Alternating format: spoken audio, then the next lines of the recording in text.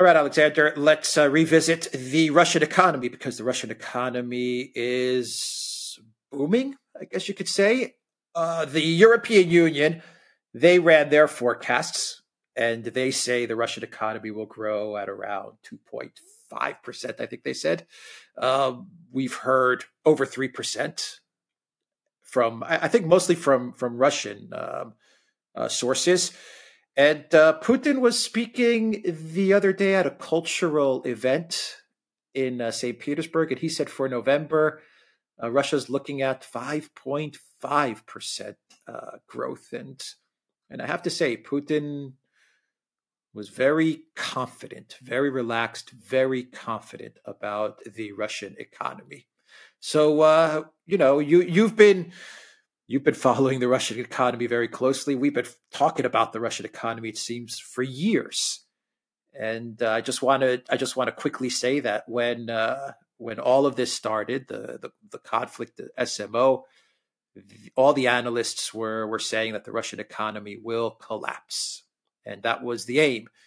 And you were saying, and we were saying, and people can go back and see those shows from January, February, March, that no, the Russian economy is not going to collapse. It's much stronger than people realize. But I think even we're surprised at how resilient the economy, the Russian economy has been. Yes, I think people. Maybe even Putin's surprised. Putin's surprised. Sorry. Well, he has acknowledged as much. But talking about pessimistic forecasts, I mean, at the start of this year, the European Union, the European Commission, was predicting a 1% contraction in the economy, the Russian economy this year. It now definitely looks as if we're going to get a 3% expansion. And as you absolutely rightly say, this is in fact not reflective of the immediate data, of the most recent data. The last couple of months, it's been running, the Russian economy has been running with a growth rate of over 5%. So, and what is very interesting is that it is doing that despite the central bank having raised interest rates. I mean, interest rates in Russia have doubled. But despite that, the economy still appears to have an enormous amount of forward momentum. Apparently, consumer spending has increased, demand has increased. But the big story, the underlying reason why there is this huge increase in growth is of an investment boom. There's an enormous surge in investment as Russian industry moves rapidly to fill the gaps left by the Western powers when they pulled their businesses out and when they started to impose sanctions. And you're seeing this in sector after sector. Perhaps the single most impressive and the most interesting is machine building, where we're now looking at double-digit growth rates in some particular sectors of the machine building, machine tool complex. I mean, production increase of around 50% apparently this year. So, I mean, it is a huge industrial manufacturing surge, and probably things will slow as the effect of the interest rates starts to, put the brake on.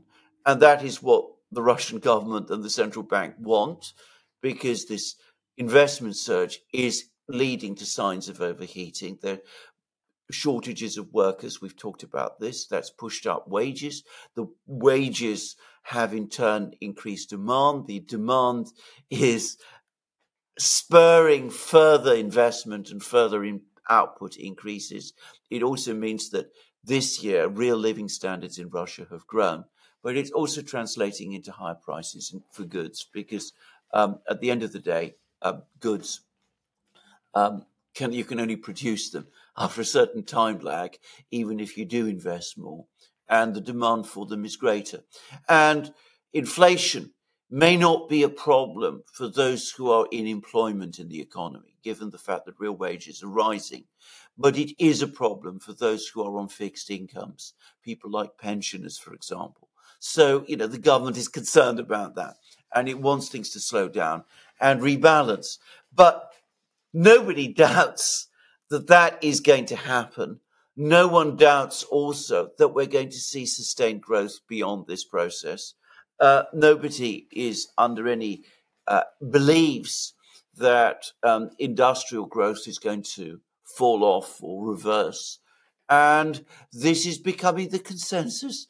And it's also becoming the consensus now amongst Western commentators. We've had a piece on Bloomberg about this, which has been, describing the realities of this Russian economic boom. And it is the diametric opposite, as you correctly say, of what Western economists and analysts and governments were predicting. Last year, when the sanctions were imposed, they were anticipating a 20% contraction.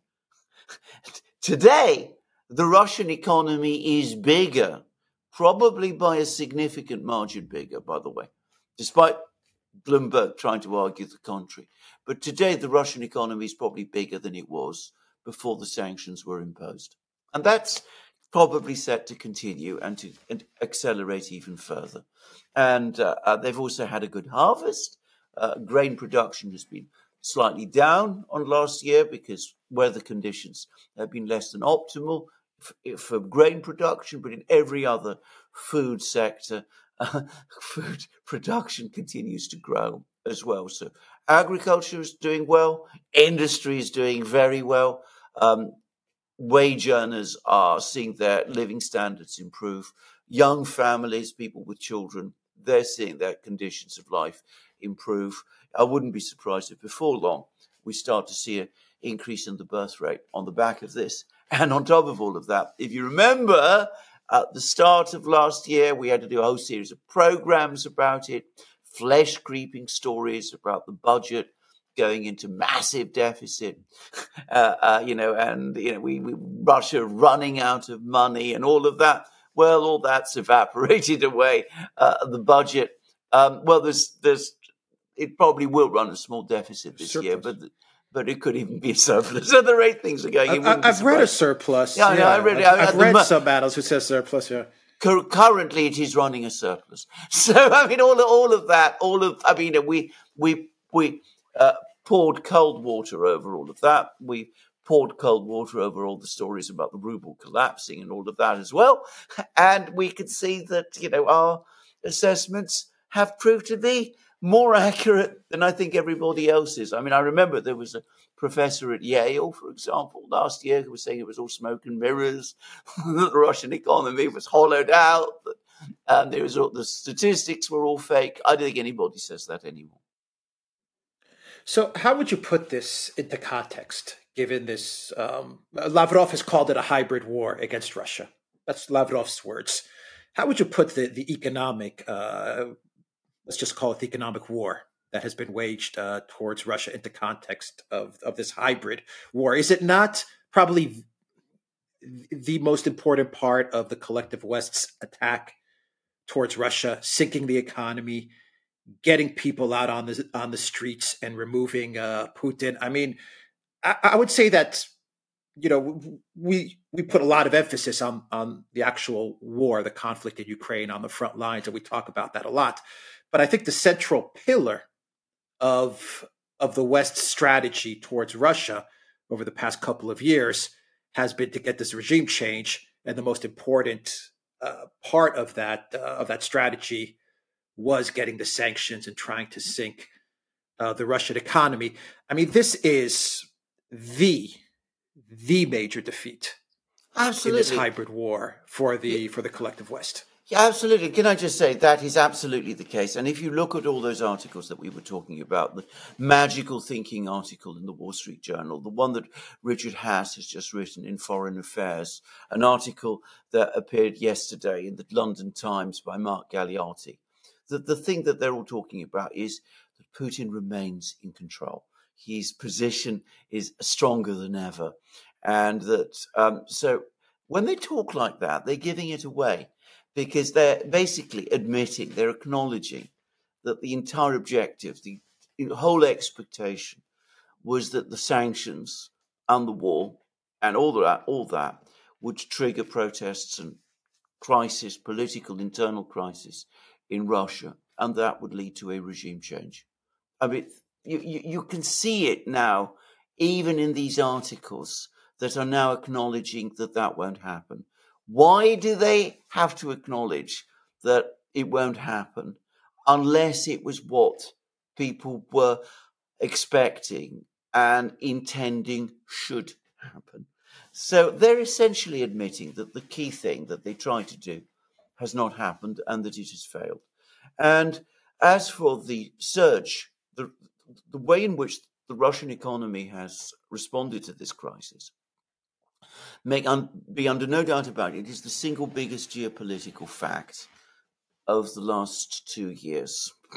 I mean, the West has thrown every single sanctions tool it has at Russia. I mean, it's now sanctioning everything that they can sanction where Russia is concerned. They're now trying to go after people who operate the shadow fleet. You remember all that? You know, we had articles now in the Financial Times furiously saying no Russian oil, practically no Russian oil sells below the price cap. We said the price cap would fail. It is surprise, it has completely failed. And, you know, they're now angry about that. They're angry about all of these things. But that is the single biggest geopolitical fact of the last 2 years, that Russia has not only withstood the sanctions storm, but is thriving, not in spite of it, but because of it. It's actually the sanctions. I mean, Michael Hudson, actually, we did a program, Glenn Deason and I, on the Iran, which he was talking about this. He said that's the best thing they could have done to the Russians. He posed this, you know, this system, which is a kind of protectionist system on the Russian economy, which is exactly what it needed. We have the stimulus that war spending, which the scale of that people are exaggerating, by the way, but the stimulus that the war spending has provided is causing the entire economy to surge, just as happened with the United States during the Second World War, just as happened perhaps more, a better analogy still might be with Japan in the 1950s during the Korean War, when again the Japanese economy went on a massive suddenly cranked up a huge gear because the Korean War triggered extra spending in Japan.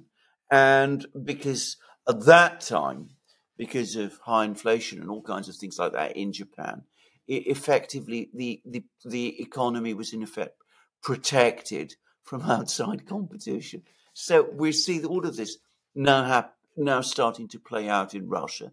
And countries around the world are noticing. And then Russian prestige, as a result, is increasing. It's why countries in Africa and Latin America and all these sort of places in the global south, the ASEAN states, they all want to, the Arab states, they all want to have dealings with the Russians because they can see that the Russians are not only a success, but a growing success, who have withstood successfully the pressure of the West. Sanctions, it turns out, aren't quite the killer thing that everybody thought they would be. That's huge. And that's huge. That's a huge statement, because the sanctions weapon was the go-to weapon for the United States. Yes. And the EU. The EU is starting to use sanctions, or was starting to use sanctions more frequently. Yes. I mean, sanctions was their go-to weapon, and now that weapon has been proven to be ineffective, at least to an economy like Russia. And so, yeah, they've also destroyed their own economies. They've destroyed the monopoly of SWIFT. So many Western businesses that were in Russia that built the market over many, many decades left the market, and they left a huge opening for competition. The collective West's financial reputation has been destroyed.